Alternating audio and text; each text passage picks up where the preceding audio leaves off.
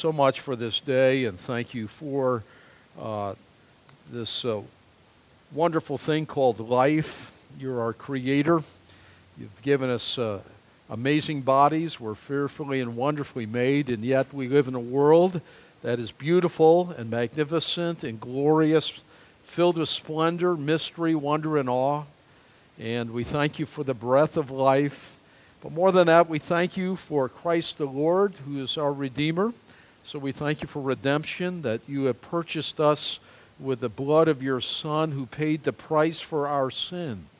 And we're grateful for it. Each one of us in this room here this morning that know you, and we just thank you and fall down in our hearts and we worship you. We thank you for the wonderful gift of the Holy Spirit, who it's promised the Spirit of God lives in each one of us, and our bodies are the dwelling places of God. And we're grateful and thankful for that.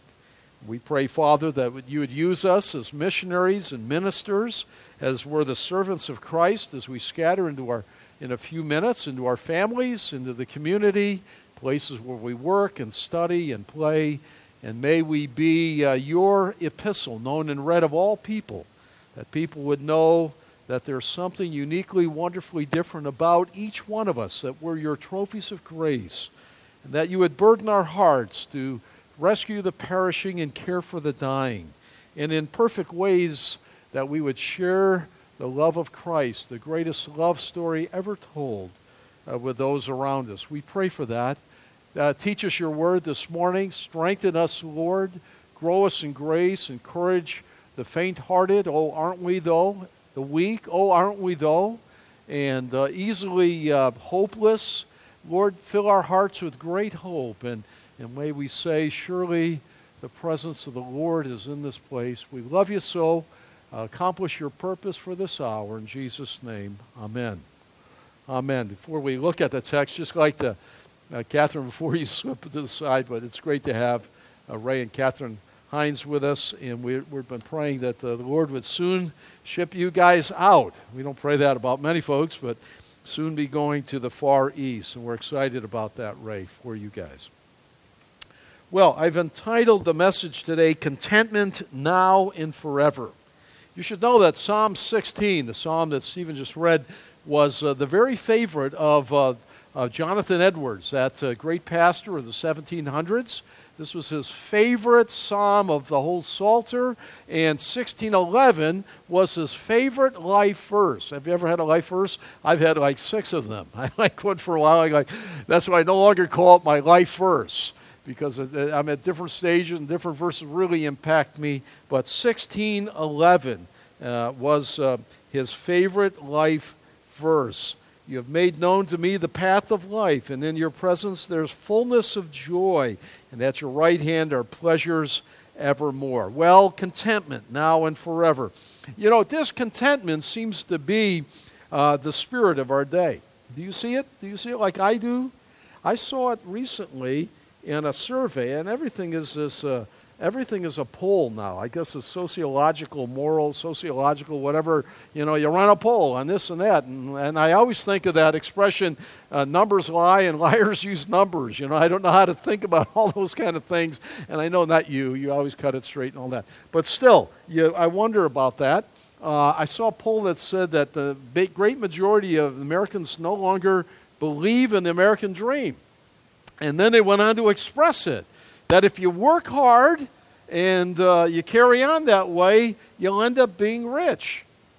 I said to Faith, when did that change? When did that become the American dream? I never heard that. I never heard that you get rich. I was never raised that way. Work hard and you'll get. What happens? Is it Oz? They change smoke and mirrors and this and that. It was work hard under God's blessing, and God will use that probably to supply food for you and shoes for your kids and a roof overhead and all the rest. And to become rich, when did it change? I asked Jonathan about that. He said to me yesterday on the phone, he said, Dad, that changed 20 years ago. I'm surprised you didn't know it. It was just, in our generation, such the easy generation. It just comes to us, and we just figure it's going to come to us, you know. just comes to it. Well, it doesn't just come. And wealth, and I think the TV and the media and all that, and you say, I see that, I want that, I deserve that, and all this and this. It feeds that spirit of discontentment. Don't you see it? I feel it almost more than ever, not only politically, but in a lot of ways, economically. And there seems to be a great restlessness, that's the blank there, in the souls of men and women who yearn to have it all and believe they deserve it. That's the kicker on it. They got it, I deserve it, where's mine? And it's not going to happen, right? It's not going to happen. I mean, this is not heaven. There's some folks that have no hope of heaven in their heart, and they expect that they're going to have heaven here. I don't read that. This was paradise, but it was paradise lost. Read Genesis 3. Right now, it's in the day you eat it, you'll die, and you'll die indeed. And the dust of death is everywhere. Discontentment, discouragement, sickness, crumbling bodies. This is not heaven. I think sometimes when people talk about retirement, like, oh, you deserve that, like in this idea of creating this period of time called work, and then I got this extended time where I just deserve to do nothing, and I get mine that way, and I think it's a substitute for heaven, because if you look at this is all there is, then I got to have some time of paradise gained where it's just sitting, on a tropical island drinking coconut juice or something. I don't know what, that's. God said work's a good thing. I love to hear my mother, she's 80, and she works 2 hours a day, Monday to Friday in the public school. I love work. I love work. Gives me a reason to get up and do something, be productive. And I go like, yes, that's why God made work. It's a good thing. There's this discontentment. Like, I deserve it. I ought to have it. It's mine. They got it. Where's in this envy, covet? Well, on your sheet, it shouldn't surprise us. For this is a direct result, I believe, of a culture that has turned away from God, yearns to make a sort of heaven on earth. Now, I remind you that even Christians, believe it or not, can be filled with discontentment. Do you believe that? Absolutely. I've seen a bunch of us, right? We can too, by what? Taking our eyes off Jesus, attempting to satisfy our hearts with stuff and things that were never designed to provide the deep satisfaction that you crave and I crave. Never will it. Never. Not a girlfriend, not a boyfriend, not a husband, not a child. None of that, as great as they may be in the right place and all that, were made to take the place of God and to provide the be-all, end-all. I can't get no satisfaction. That's the man in the street, the woman in the street. But I tried, and I tried, and I tried. Look, God made us for himself, every human being. And until we find our at home with God, we are always restless. And David writes this wonderful psalm that talks about contentment now and forever, and I absolutely love it. I do. He reminds us that the deepest yearnings are only satisfied in knowing and walking with the Lord. That's it. That's it. I've had some great joys in my life. I've had a veil of tears too from time to time. And through it all, it's not winning an award on the football team or winning a this or that or doing this or that or having a child or having some sort of success or academic or whatever and all that. And it's like, is that all there is? Remember that song? Is that all there is to a fire? Is that all there is? Is that all there is? We have it. It's like a hit, You kind of go like, whoa, hey, I got the award. Boom. Then Monday comes. Oh my, Monday. Monday. Rainy days and what? Never says Friday. Have you ever noticed that? Rainy days and Friday? Everyone's kind of happier on Friday, I guess. Anyway, we're only satisfied. The deepest yearnings of your heart are to be found in the Lord. David tells us that the Lord is his portion in life and his deliverer in death. And Jesus is the prescription for discontentment. Well, this psalm, I don't know what to do. I hate to rush through it. It seems to speak to what we need. Tell me why you think some people have struggled with discontentment. I'd like to hear your thoughts. Well, what are some of the things that may cause you to struggle and maybe will continue this next week so I don't rush through the wonder of this. John?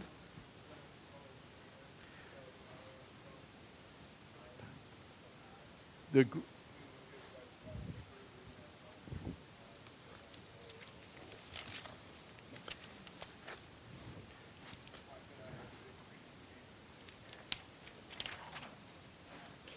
yeah, we live with, and the grass is not greener, is it? Have you ever noticed that? It's only greener over the septic tank. That's right. Who said that? Irma Bombeck, right? That's right. And that is not the idea. The grass is greener. We think it is, don't we? Do you think a lot of folks do that? They're always looking over at their neighbor. He's got. You think that happens or no? Yeah? Do you? Yes? Covet, what do you mean, Bev?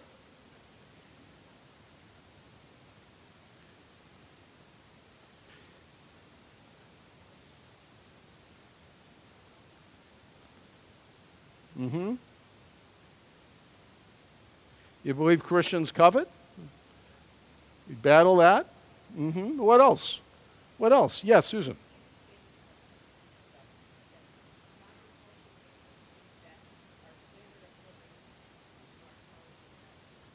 Hey, yeah.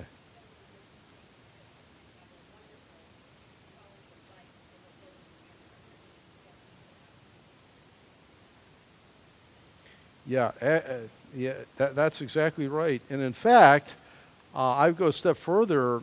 You know, I'm come to the point where the simpler you live, the less entangled you are, the less of a slave you are. You think about that. I mean, it goes back to my father's old expression. I'll tell you one thing, son, travel light. I'm like, I'm starting to see a whole different dimension of that I never saw before. And I go like, wow. Yeah. You know, and the perils in the Proverbs, right? The perils are in the proverb, Solomon prays, give me neither poverty, what? Why? I might dishonor you by stealing, but give me neither riches than otherwise, or I'll forget you. So I know, all right, God, I've got it from here. Right? That's our dilemma. Have too little, steal and defame the name of the Lord. Have too much and go like, I don't need God today. Right? What else? What Galen?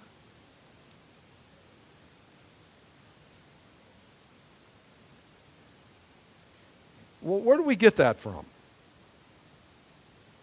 From the government.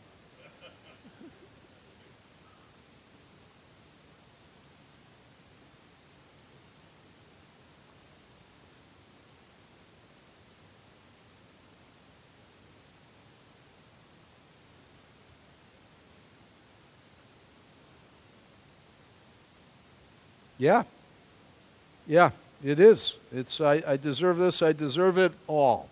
I saw some more hands. Stephen?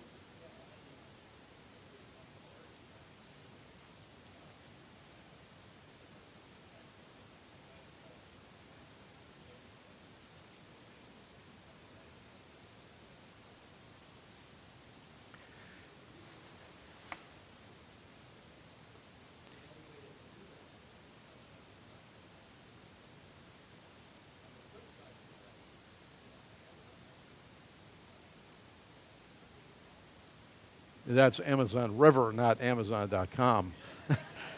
I clarify that. Yes, that's right. Yes, John?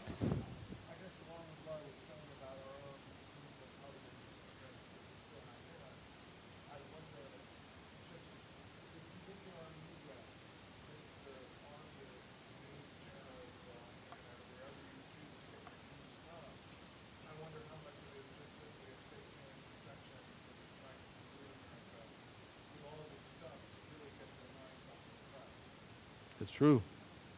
It is true. What did Jesus say about a wealthy man in the kingdom of heaven? What did he say? For a wealthy man, why? Why is it harder? Is the gospel harder to reach a wealthy man? No. What's the problem? That's right. He's focused on all the contentment that he can create in his own life, sort of a heaven on earth. Harder for a wealthy man to be saved than for a camel to go through the eye of a needle. It's impossible, but with God all things are possible, Jesus goes on to say there. Have you ever had a... Yes, Ron? Yeah, what do you mean?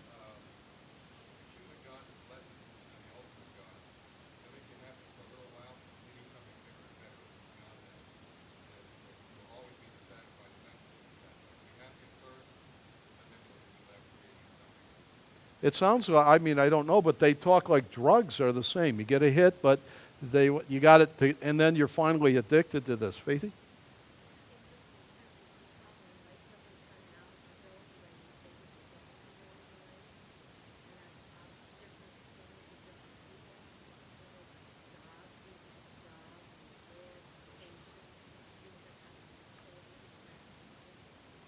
How many, that's a good question to ask. Faith is saying, when life turns out different than you thought. How many of you had your life turned out to what you were thinking it would be? Raise your hand. Okay, how many think it was pretty much all together? I would never have seen it. It turned out that way. Kind of like, what went? How many aren't sure of the question? What? Oh, in the middle, sort of. Yeah, man. Okay. Okay. Yes.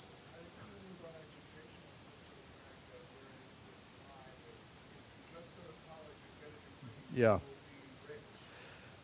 Yeah, rich. There, maybe that's where that was coming from. What? Yeah. Mm-hmm. Yeah. Yeah.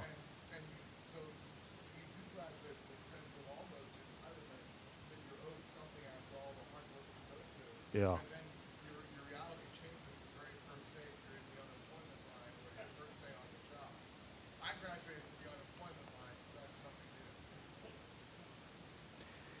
Yeah, did you, in other hands, I saw some, I didn't want to cut anybody off. Did you ever, Mike?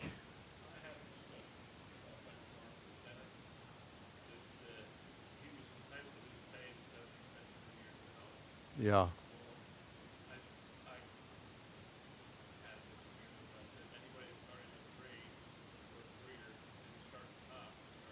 Mm-hmm. Uh-huh, that's right.